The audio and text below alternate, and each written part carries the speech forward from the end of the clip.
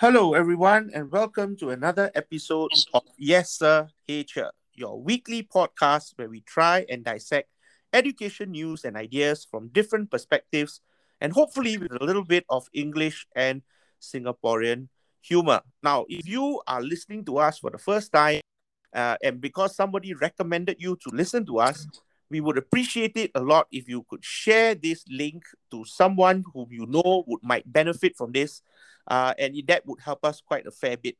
So we are in our ninth episode. Dennis, how are you? How's your week been? Well, yeah, ninth episode. Actually, Mark, it's been a good week. A couple of things have run my way. I've managed to get my driving license through thanks to you doing some research, so I don't have to retest again. Might have taken me 10 times to pass it. I'm not a great driver. I've also been able to sort out a bit of arthritis that I'm beginning to develop from being back in Blighty, which is good. Never experienced anything in Singapore because it was nice and warm and humid. And I'm looking forward to Spurs winning this weekend. Well, not only winning this weekend, you also have a new manager, don't you? Yeah, well, can't be worse than what we've had. What was it? One shot on target in 2 games. Well, I could have been played. I could have been. In fact, I expected Nuno to give me a call. But I at least I'd have a bit of passion. Yeah, I did. We did say that this podcast is humorous, not delusional. But thanks for sharing that. Yeah, okay. So, hopefully Spurs. Apparently, I was reading the headlines. Harry Kane seems quite happy that he's an elite coach like Conte is coming in. So maybe he might just get off his ass and become a little bit more of a passionate player. Well, we're going to be talking about assessments, so I think there'll be a lot of people assessing Spurs' performance okay in the coming match. So, I'm half Italian, so I do think Antonio will. He would do the necessary. Okay, well, not a perfect segue, but there was a good attempt in talking about passion and assessment. But yes, today's episode is really about talking about the future of assessment. And I think let's start off with your thoughts.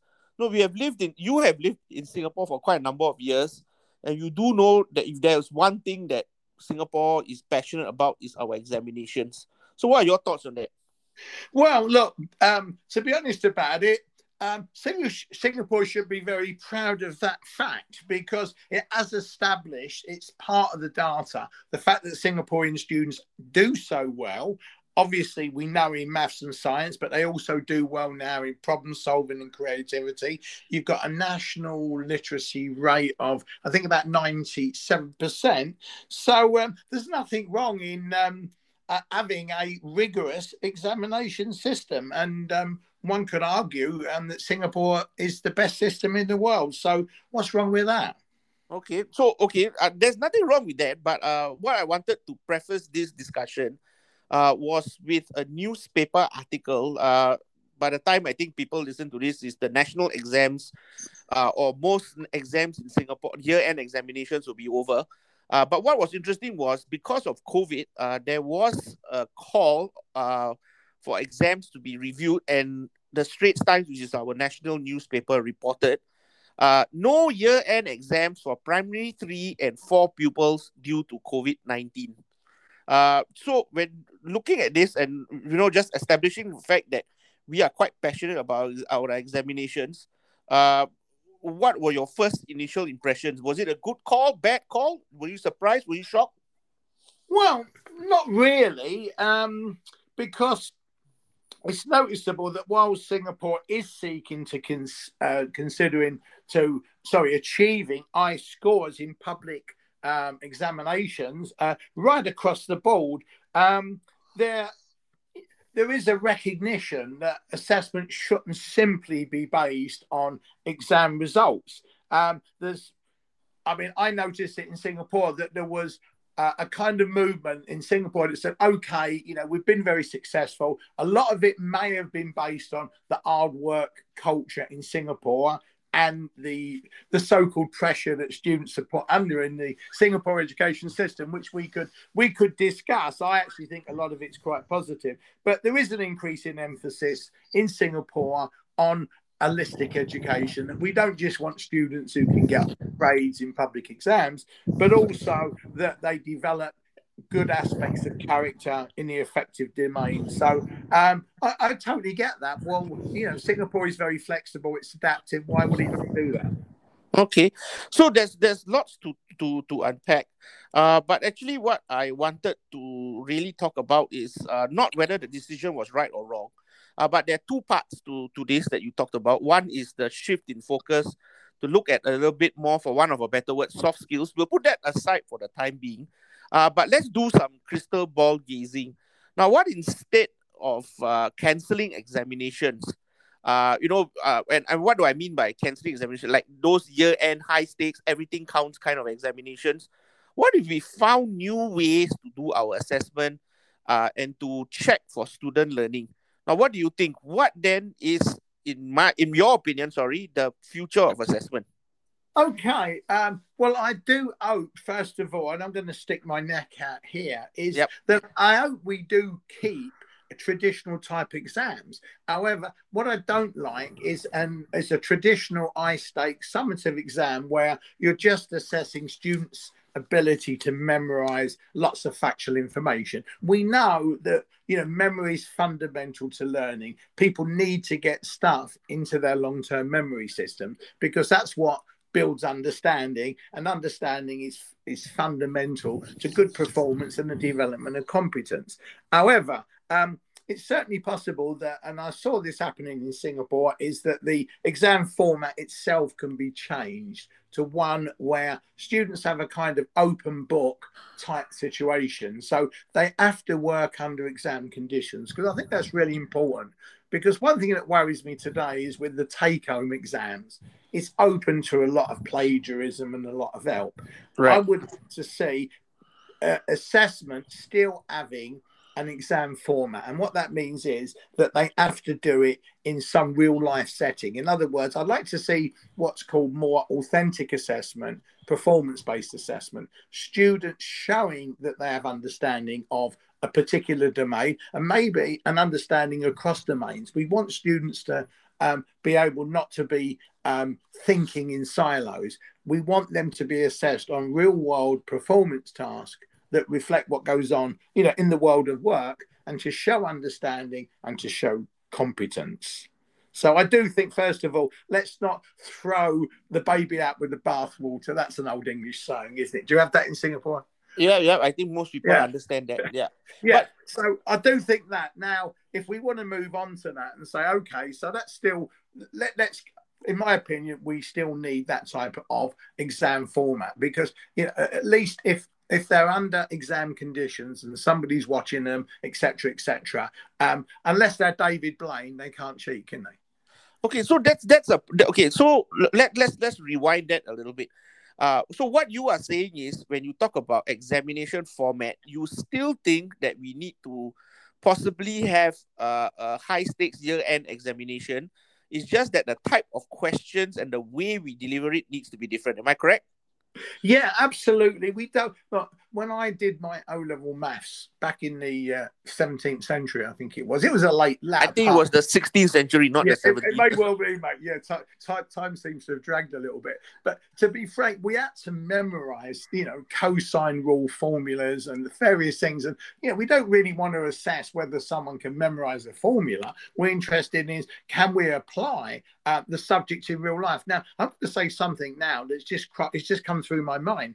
I was talking to some local folk here in Jersey, and what some of them are saying to me is that kids are still learning simultaneous equations, quadratic equations, and things like that because it's part of the GCSE syllabus. But they're not terribly good at real world maths to be able to do mental arithmetic quite quickly and whatever. So I do think that we need to look carefully about what we teach, because what we do know about assessment, Mark, is that assessment defines what students learn and how they're going to learn it. For example, if you're going to assess lots of recall knowledge, then students are going to adopt a very, what's called a surface approach to learning. They're just going to memorize lots of stuff.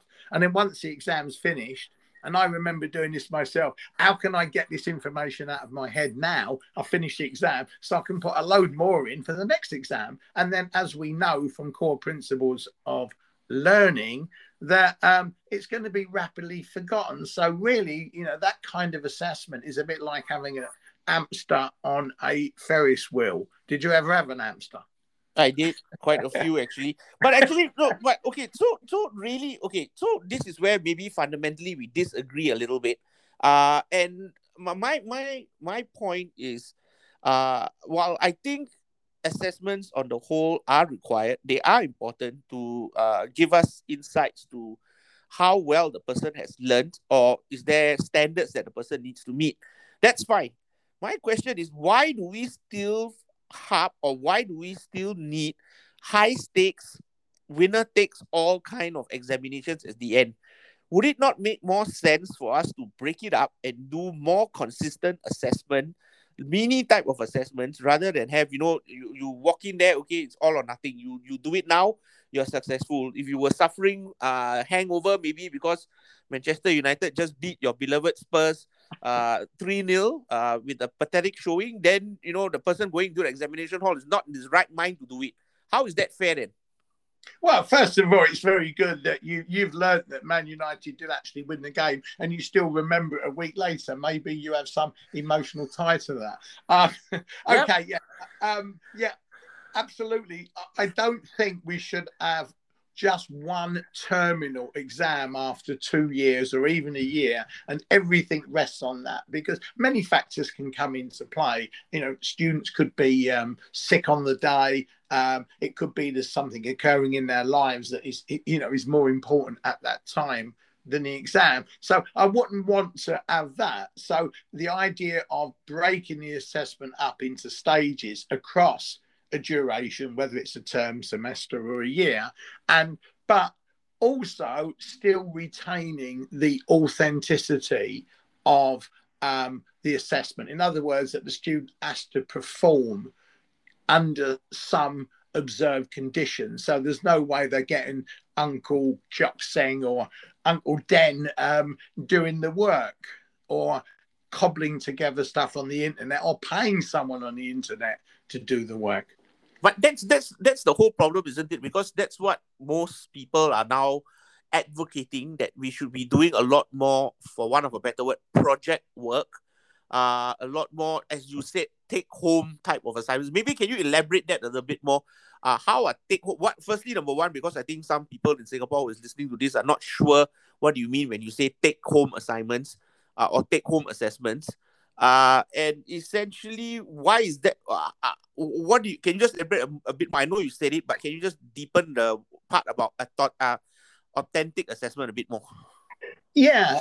No, look, we know today that in the workplace we need students who have the, apart from subject-specific knowledge, but the 21st century competences that we talk about: communication, collaboration, teamwork, critical, creative thinking, metacognitive thinking, those kind of things. Yeah. And we know that these are not things you're going to assess by giving the student an essay to write. Okay. I mean, look, for example, I remember teaching on a number of Master of education programs and Master of Business MBAs, and people were coming to class and saying, well, can you help us to frame our answers to these assessment questions? And I thought to myself, hold on a minute, shouldn't a person with a master's in business administration be able to do more than write a comparison of Erzberg's theory of motivation with Room's theory of motivation? It should be about how to manage people, right? So I'm all for making the assessment, when we say authentic assessment, that means that we are assessing students of whatever age or whatever course on the application of knowledge in real world context. So and obviously you can't have somebody in an exam room for 5 days. So the idea that they do work on their own is fine, but we're going to have assessment criteria and an assessment process that is going to be very time consuming, because you can do some of the assessment through observation, fine. So that's all that is reducing, if you like, subjectivity or plagiarism. But you then, if they're doing it outside of the classroom, to be interviewing individual students to see, well, what have they contributed to this project? Do they actually have an understanding of it? Do they have the skills that have somehow been applied, but not necessarily by them? So this is my big worry, that while we would like to have more of this performance-based continuous assessment, integrating thinking, communication, collaboration, subject knowledge, we want that. Where do we get the time and the resources to do that? More and more teachers are complaining that they're doing more and more work. Remember, we talked about teacher stress, right? Yeah. If they're now got to be doing a much more complex assessment process on a continual basis, interviewing students to check that they actually have developed the types of thinking we want to assess, that they're showing metacognitive capability, that they have actually got the range of skills. It's a bit like saying we'd like to provide a national health service where everybody all their life can have all the best treatments forever. There is a reality. Not everybody can afford a Maserati. Some of us have to go on public transport. So that's the concern I had, that have to try to make this more holistic assessment and to meet demands of validity and reliability. It's the right thing to do. But what about the time and resources and the funding? Yeah. Okay, I understand that. And thanks for sharing your thoughts on that. Which I think then really comes to the issue really comes to the fore when we talk about what you just said, the rules of assessment as part of our pedagogic literacy. And for those of you who are just joining us for this very first episode, you can then go and look back at previous episodes where we talk about pedagogic literacy. But now when we are also now expanding the concept of pedagogic literacy to include assessment as well. Now, would you agree? Absolutely. I mean, the big point that we do know is that assessment has many purposes. And you're younger than me. I'm not stating the obvious. You don't need to put get a calculator out. Significantly younger, not only younger, significantly younger. Yeah, I mean, to me, when I thought about assessment at school, it was just something that it was a hoop that we had to jump through. I never saw assessment as contributed to my learning. It just meant that if I got certain grades, I wouldn't have to repeat it again. And if I got the grades I needed to move on to the next stage, whether it was educational, like O levels to do A levels or to get into university, that's all I was interested in. But we now know, for a lot of research, in cognitive science and teacher professionalism, that assessment contributes massively to the learning process. In fact, one could say it's two sides of the same coin, that as you learn something and you try to connect the new knowledge to your prior knowledge, to know whether you've done that successfully, you need to do some assessment. Can I now answer a particular question that I couldn't answer?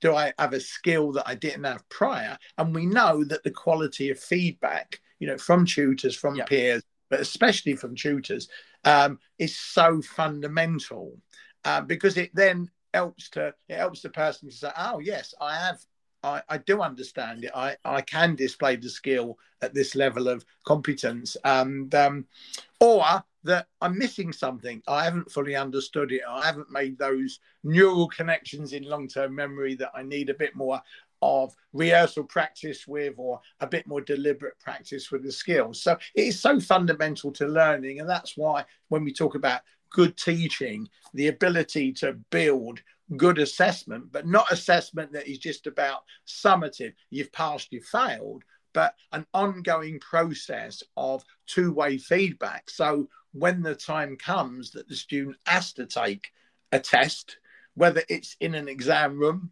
an open book type exam even, or even some other performance task, that they have actually learnt it and can display it in that summative situation.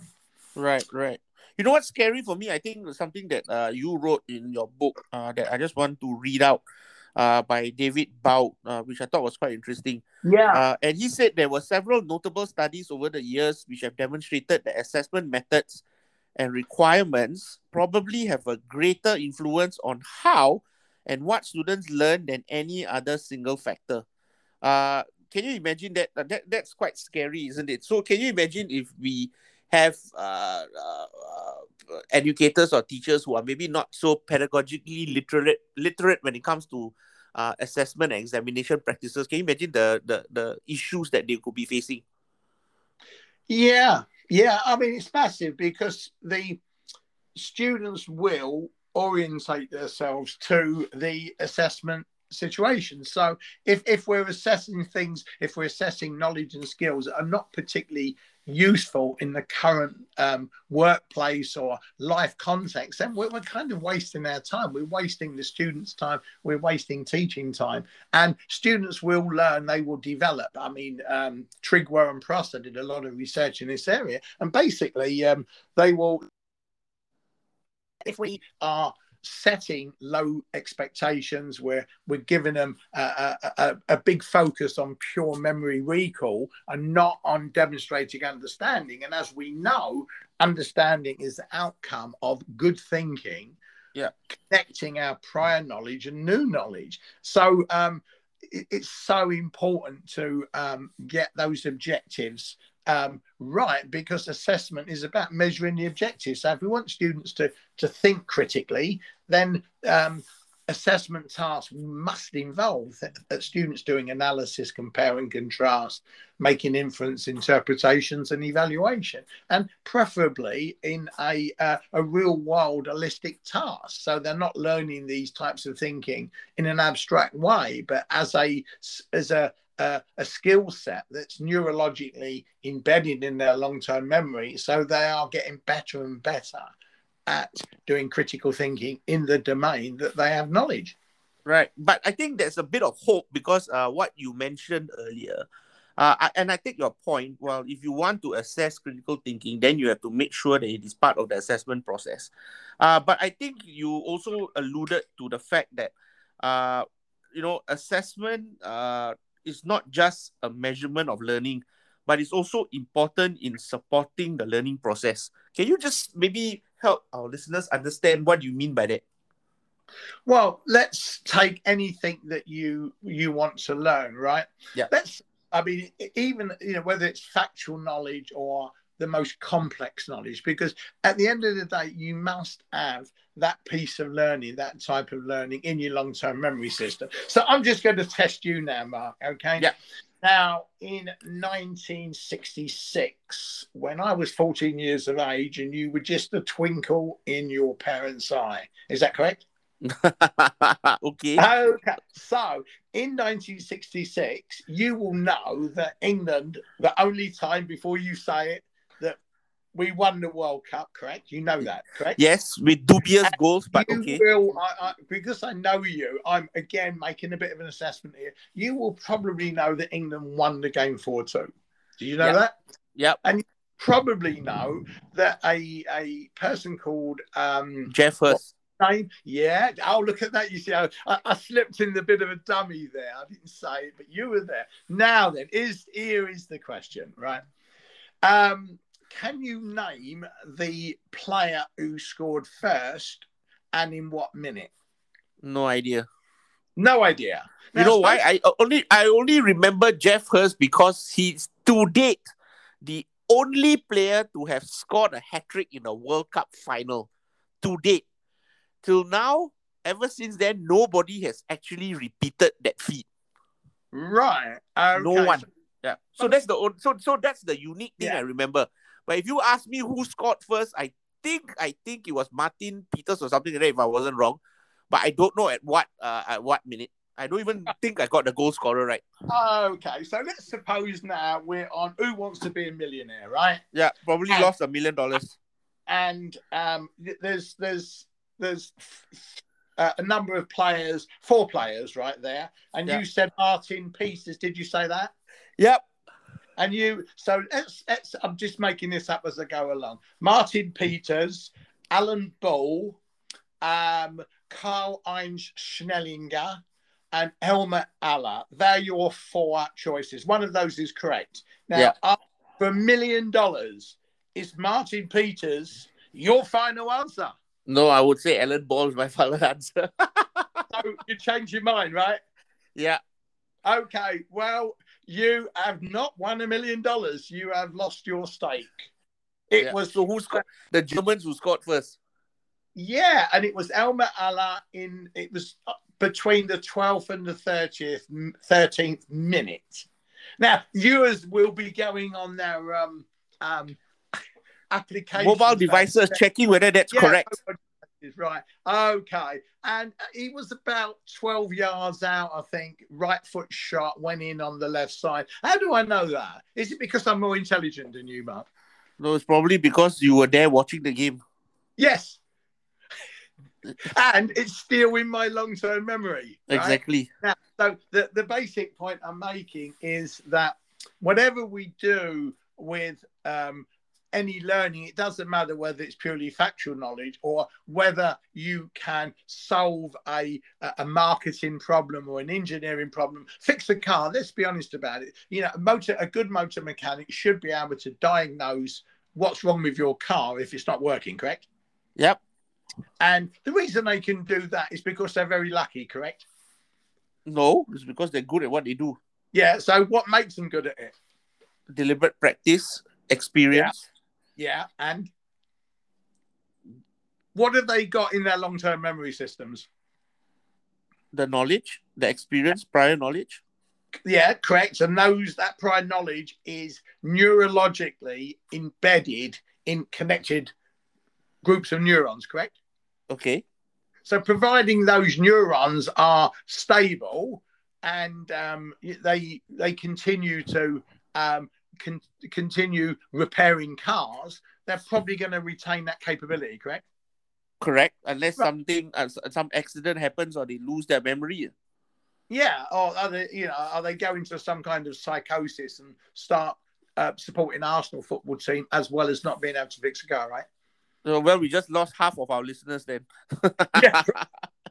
Yeah. Okay. So the basic point then is that it's that constant interplay of using your prior knowledge with new knowledge as you're learning new things about any field, whether it's motor vehicle maintenance or psychotherapy or, coaching football, and constantly building that up so it is embedded nicely in your long-term memory system. And that's why experts get paid so much, because they've got so much stuff nicely organized in their long-term memory. So, it's like the engineer going into a plant. And there's so many parts of machinery in that plant, but that expert can say, oh, I saw this problem in Peru, I saw it in Warsaw, I saw it in Singapore. It's probably this, that they can come to the diagnosis quicker and better. And the same is medicine. At the end of the day, the very best medical practitioners are able to look at the symptoms. They've got that knowledge in their head, and right away they can eliminate more and more things, because as we know that if you have certain symptoms, it could be anything from flu to COVID to cancer or many other things, but expertise is the ability to solve problems, particularly complex ones, quicker and better. And it's that continuous assessment process of where you are and where you need to be that builds that. So that's why assessment and learning are two sides of the same coin. Right. Okay. So thanks for making that clear. So that's interesting. How summative assessment does not just matter about checking for student competence or ability to retain information, but also looking at how it can support their learning. So let's go back to what we said earlier just now, which is the second part that I think is important for us to unpack. And that's the one about how we try to assess 21st century competencies. So we said if we think that's important, for example, critical thinking or teamwork and collaboration is important, then we definitely need to include it as part of the assessment outcomes.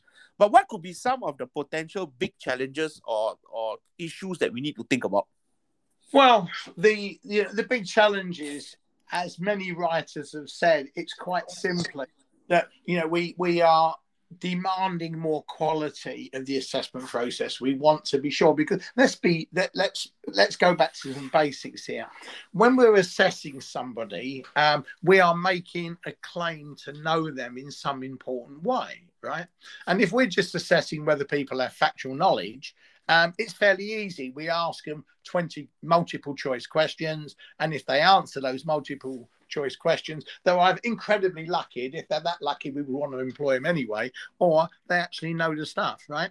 But if we're trying to assess metacognition, their ability to communicate, work as teams, asking them questions about these things on itself will only assess perhaps a certain level of understanding, but not competence and transfer across different situations in real life work context. So quite simply, more time would have to be spent in the assessment process. I don't think we can get away from that fact. So what we have to do is we have to find ways, I think, to be more efficient in the assessment process. What do you mean by more efficient? Well, look, let me give you an example. Lots of teachers have complained, and they've done this to you, they've done that to me. Oh, I've got so much marking to do, and you've got to mark each individual book. And in the olden days with the red ink and all that. Now, look, students can do more work than what we can do. So I think what we have to build into the instructional strategy is that students do a lot more peer assessing and tutoring. In other words, what we do is we actually teach students how to do assessment. And that's not that difficult, because if we've got clear criteria of what is good performance, and we've got good examples of different levels of performance, this helps the students, one, to understand what they're being assessed on. So it helps them develop their own self-assessment capability. So a student can say, right, this is good work. This is the criteria. These are the objectives. I know what the objectives are. I know what poor performance is, average performance, good performance. I can now look at it and say, does my work come up to that standard? Now, if you've got students working collaboratively, looking at each other's work and giving each other feedback, obviously, there may be situations where they can't do that, and they come to you and they say, "Hey, chair, right? I'm doing the Singaporean bit, right? Yeah. We've done this. We've looked at this. This objectives means that." And a good facilitator said, "Well, hold on. This. This is where facilitation skills and good assessment skills on the part of teachers is important." But to be able to say, but what about this? And then suddenly you hope the students go, I see, yeah, if we know this and we do that, then we understand this, or we can do that. So I think the use of peer assessment, peer tutoring, self-assessment, carefully managed, and this is going to be a key teacher skill, in assessing these 21st century competencies, to be able to facilitate this type of assessment scenario, and to teach these skills and obviously assess these skills with students, so that ultimately students develop the capability to do quite a lot of self-assessment for learning. Now, the big question, Mark, is how much do we rely on student assessments? That's right. Assessment, for summative assessment. And I'm going to be honest, I mean, I've looked at the research, and there's the statistics, and there's lies, and someone says, sort of statistics is a kind of, can be an high level of lie.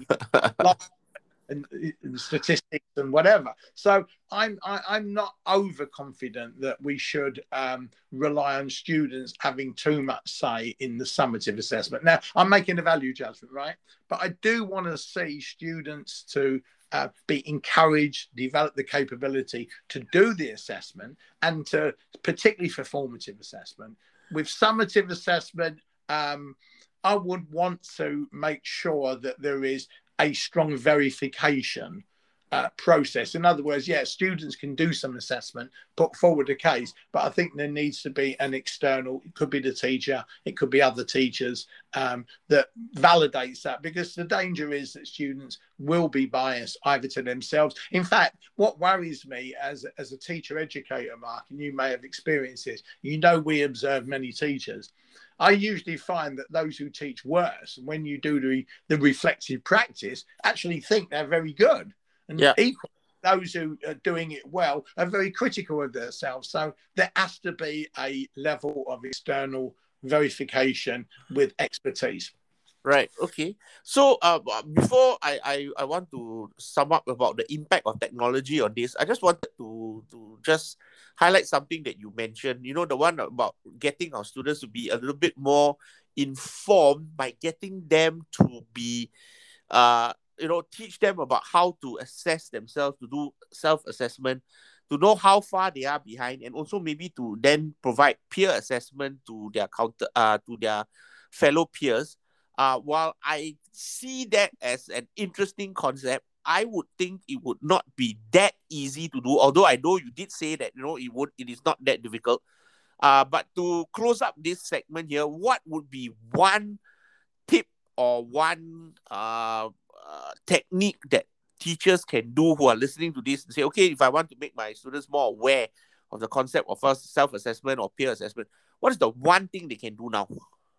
Well, I mean, if I just take a quote by Knight, and what he says is this, that the key to the use of assessment as an engine for learning, right? Yep. Is to allow the formative function to be preeminent, that we focus more on formative assessment.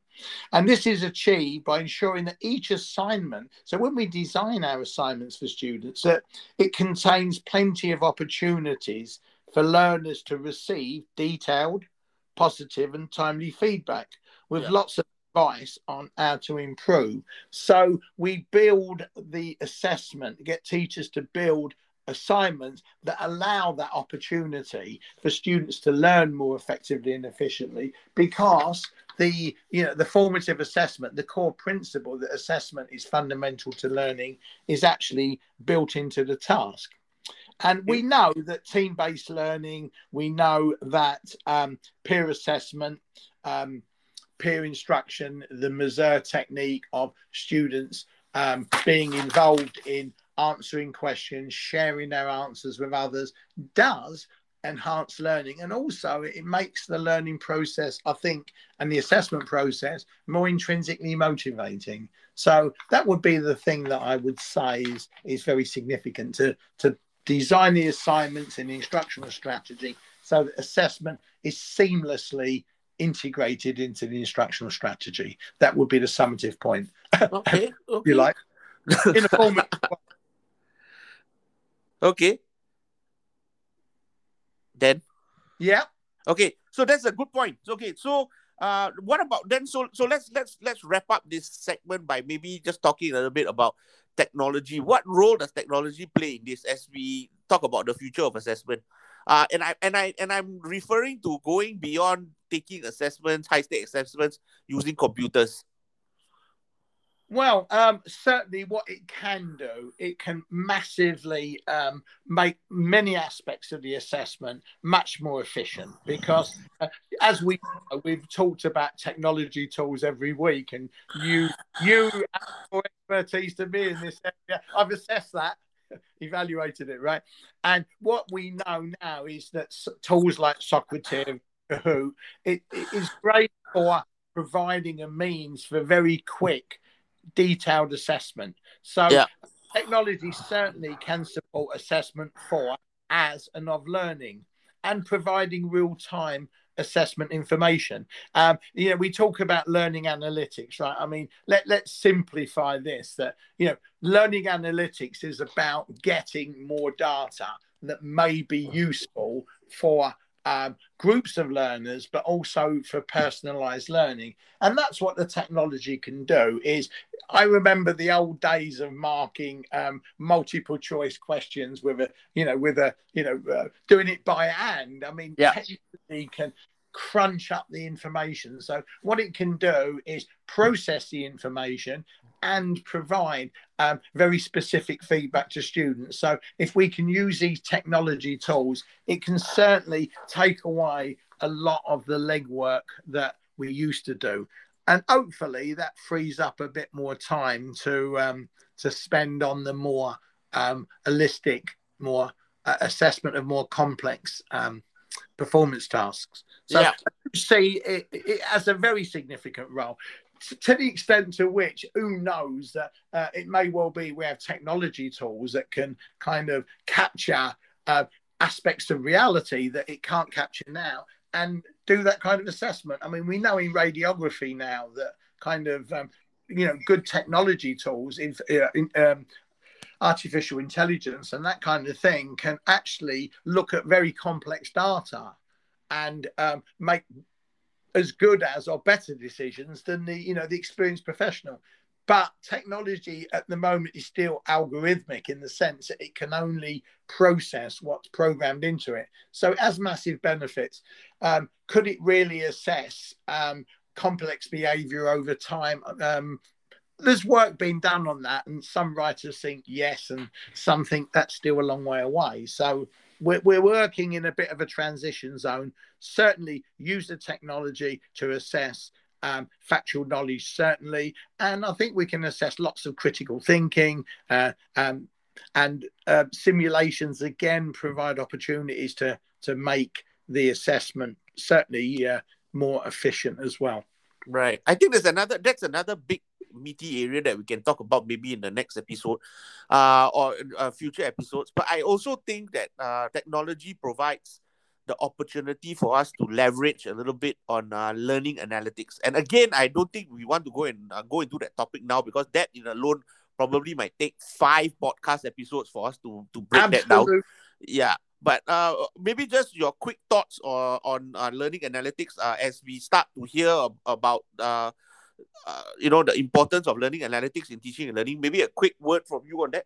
Okay, I'm going to throw in a word of caution, Mark, because a lot of people, I think it's a bit like, remember if we go back years, and you were alive at the time when e-learning started. I remember coming to Singapore and on everybody's tongue, the virtual college, the virtual environment, that as though technology was going to be the next best thing since sliced bread.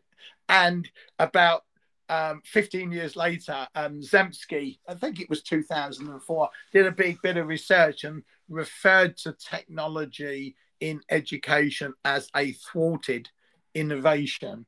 And that's because it was overhyped. And I have certain worries or concerns with learning analytics. One is that it can lead to definitions of the situation. We look at big data and we look at students and say, oh, this student is at risk or this student isn't competent. Now, look, I took my O-level maths exam in 1968. I got a grade 9 in the Oxford 1 to 9 band, which means that my Jack Russell dog, I think I mentioned this before, but it's worth bringing it up, retention and rehearsal practice. If my Jack Russell dog, who's 18 years of age, still alive, was alive last week, and he would have fared no worse. However, a year later, I go up 6 grades. So the learning analytics at that time in 68 would have been, I'm a bit of a dunce at best. So can lead to lots of data, but not really. Okay, well, it will be beneficial to some students, but could be detrimental to others. So, and it will create more work for teachers potentially as well. Right. But it can contribute to the assessment process. Right. So I'd rather just raise the cautious point at this stage. That was a long cautious point, but okay, point noted. So I think what we can do is we will find another episode where we will break this down a little bit more. Yeah. So that wraps up with the part on assessment and the future of it. So let's move on to my favorite part of the podcast, is where we really talk about something or share something that inspired us over the week. Do you want to go first? Well, when you say inspired me over the week, the thing that's kind of inspired me this week is how generous and kind people have been to me this week. I'll start with yourself, who helped me to get my driving license in Singapore. And coming back to England, I mentioned about my arthritis. I go to the gym daily now because it keeps me fair. I do advocate the use of going to the gym and doing regular exercise, but the steam room is also open. And I was in the steam room this week, and somebody come in, and normally I would not speak to people in the steam room, but I took a risk, and I said something to this person about making the steam a bit hotter. Got chatting to him, and guess what? This was a person who knows a lot about arthritis, and this person said, "Oh, email me. I'll send you some information about some herbal treatments." And I've never met this person before, and I thought there's still a lot of kindness going on. So we talked about values last week, and I do think that this kindness thing is something that should be a core value in our curriculum, recognizing that not everybody's going to do it. But I thought I'd bring that one up again because I feel quite strongly about that. Okay, that's a good one. Glad you were inspired by that. Mine is really something that we talked about the last time. When we spoke about Daniel Willingham's book on why don't students like school. So I decided to revisit it, and it suddenly occurred to me why I wanted to revisit it, because I just couldn't put my finger on it. And I then realized that he actually is a little bit of a critique of this idea of learning styles. And I thought, okay, this is interesting. So while he tries to go around debunking the myth of learning styles, what he then does is he provides really good ideas, cognitive science into 9 principles of learning. And what was interesting for me was these principles hold under a wide range of experimental conditions, which are then very relevant to the work of what teachers do.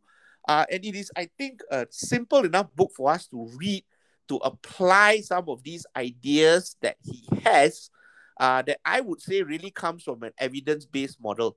So you have read the book, then any thoughts on what Willingham has said in his book? Well, I've read all of Whittingham's work, and a lot of my own work, the core principles of learning, which I've put in my last 2 books, as you know, and we applied them in Singapore, are, in a sense, is very supportive. And I use Willingham's work as a key anchor point. He's absolutely spot on. And I think maybe not next week, we're booked up, but in a couple of pods' time, let's look at Willingham's work, unpack it, because what he's saying now is that an hell of a lot. I remember I'm a Cockney, so I apologise for dropping the H for viewers out there. A hell of a lot of stuff that is taught to young teachers perhaps doesn't have any practical utility. And that's what Willingham says in a recent article. So let's look at what he's saying, and let's look at the implications of that, and let's look at what that means for professional development of teachers, because it is massive. It's a biggie. So that's a podcast we will do in the next month, all being well. Right. Okay. So yeah, that's something that that I look forward to. And again, I know I've said this many times. Hopefully, one day we will be able to get him on our podcast, and then we can really pick his brain a little bit. Okay, so thanks for sharing that then. So that really brings us to the end of today's episode. We hope that you enjoyed it. Now, before we end off with our quotes of the week, I would just like to remind everyone who is listening, if you have been inspired by what we have been talking about, or you have just found us mildly interesting and humorous, and you would like for someone else to benefit from listening to us, then we would really like for you to please share the link to the episode and get people to, really subscribe and listen, so that we can continue to churn out more content for you. So if you have some feedback for us, as usual, please drop us an email at evidence-based creative teaching@gmail.com, or if you have people who would like to be on the podcast, or you would like to recommend someone to be on the podcast, please also write to us at that email address. I will put the email address in the show notes so that you can find it easily. So we have come to the end of today's episode. And before I go, Dennis, what's your quote for the week? Well, given that we're talking about assessment, I was looking for one, and Carol Tomlinson, who is a pretty good writer in the field. So I would say read some of Carol Tomlinson's work. You'll find it very practically useful. Yeah. And what Carol said is assessment is today's means of modifying tomorrow's instruction. And that reinforces the point that I made of assessment and learning and teaching. Or if you like, you can put the three together, that by doing good assessment, it helps us to make future instruction better. So that's my quote. You have already said that our people can contact us. Yes, please do. And please not just contact us, but challenge us. You may agree with everything we say. And if you do, please come on and say, hey, you're doing a great job. But there may be things that you disagree with. By all means, we are here to enhance teacher expertise globally. And we are not in a paradigm. We're not behaviorist, constructivist. What we want to see is quality teaching so students learn better. So maybe we will improve the human condition in some way. Now, that's a philosophical point. And that's it for me. So thank you. And we will continue with the conversation, Mark. Right. Okay. So thanks for that. My quote is nothing to do with assessment, just something that I thought was quite interesting. And the quote is, motivation is what gets you started. Habit is what keeps you going. By somebody by the name of Jim Ruin. I thought was quite positive quote. I hope you like that one then. Yeah, well, John Rowan has lots of good quotes. He's a motivational speaker, and yeah, he has a good understanding of the human condition. Nice. Okay, so that wraps up today's episode. Thank you for joining us. Take care, everyone. Stay safe and keep learning. Bye-bye. Bye-bye.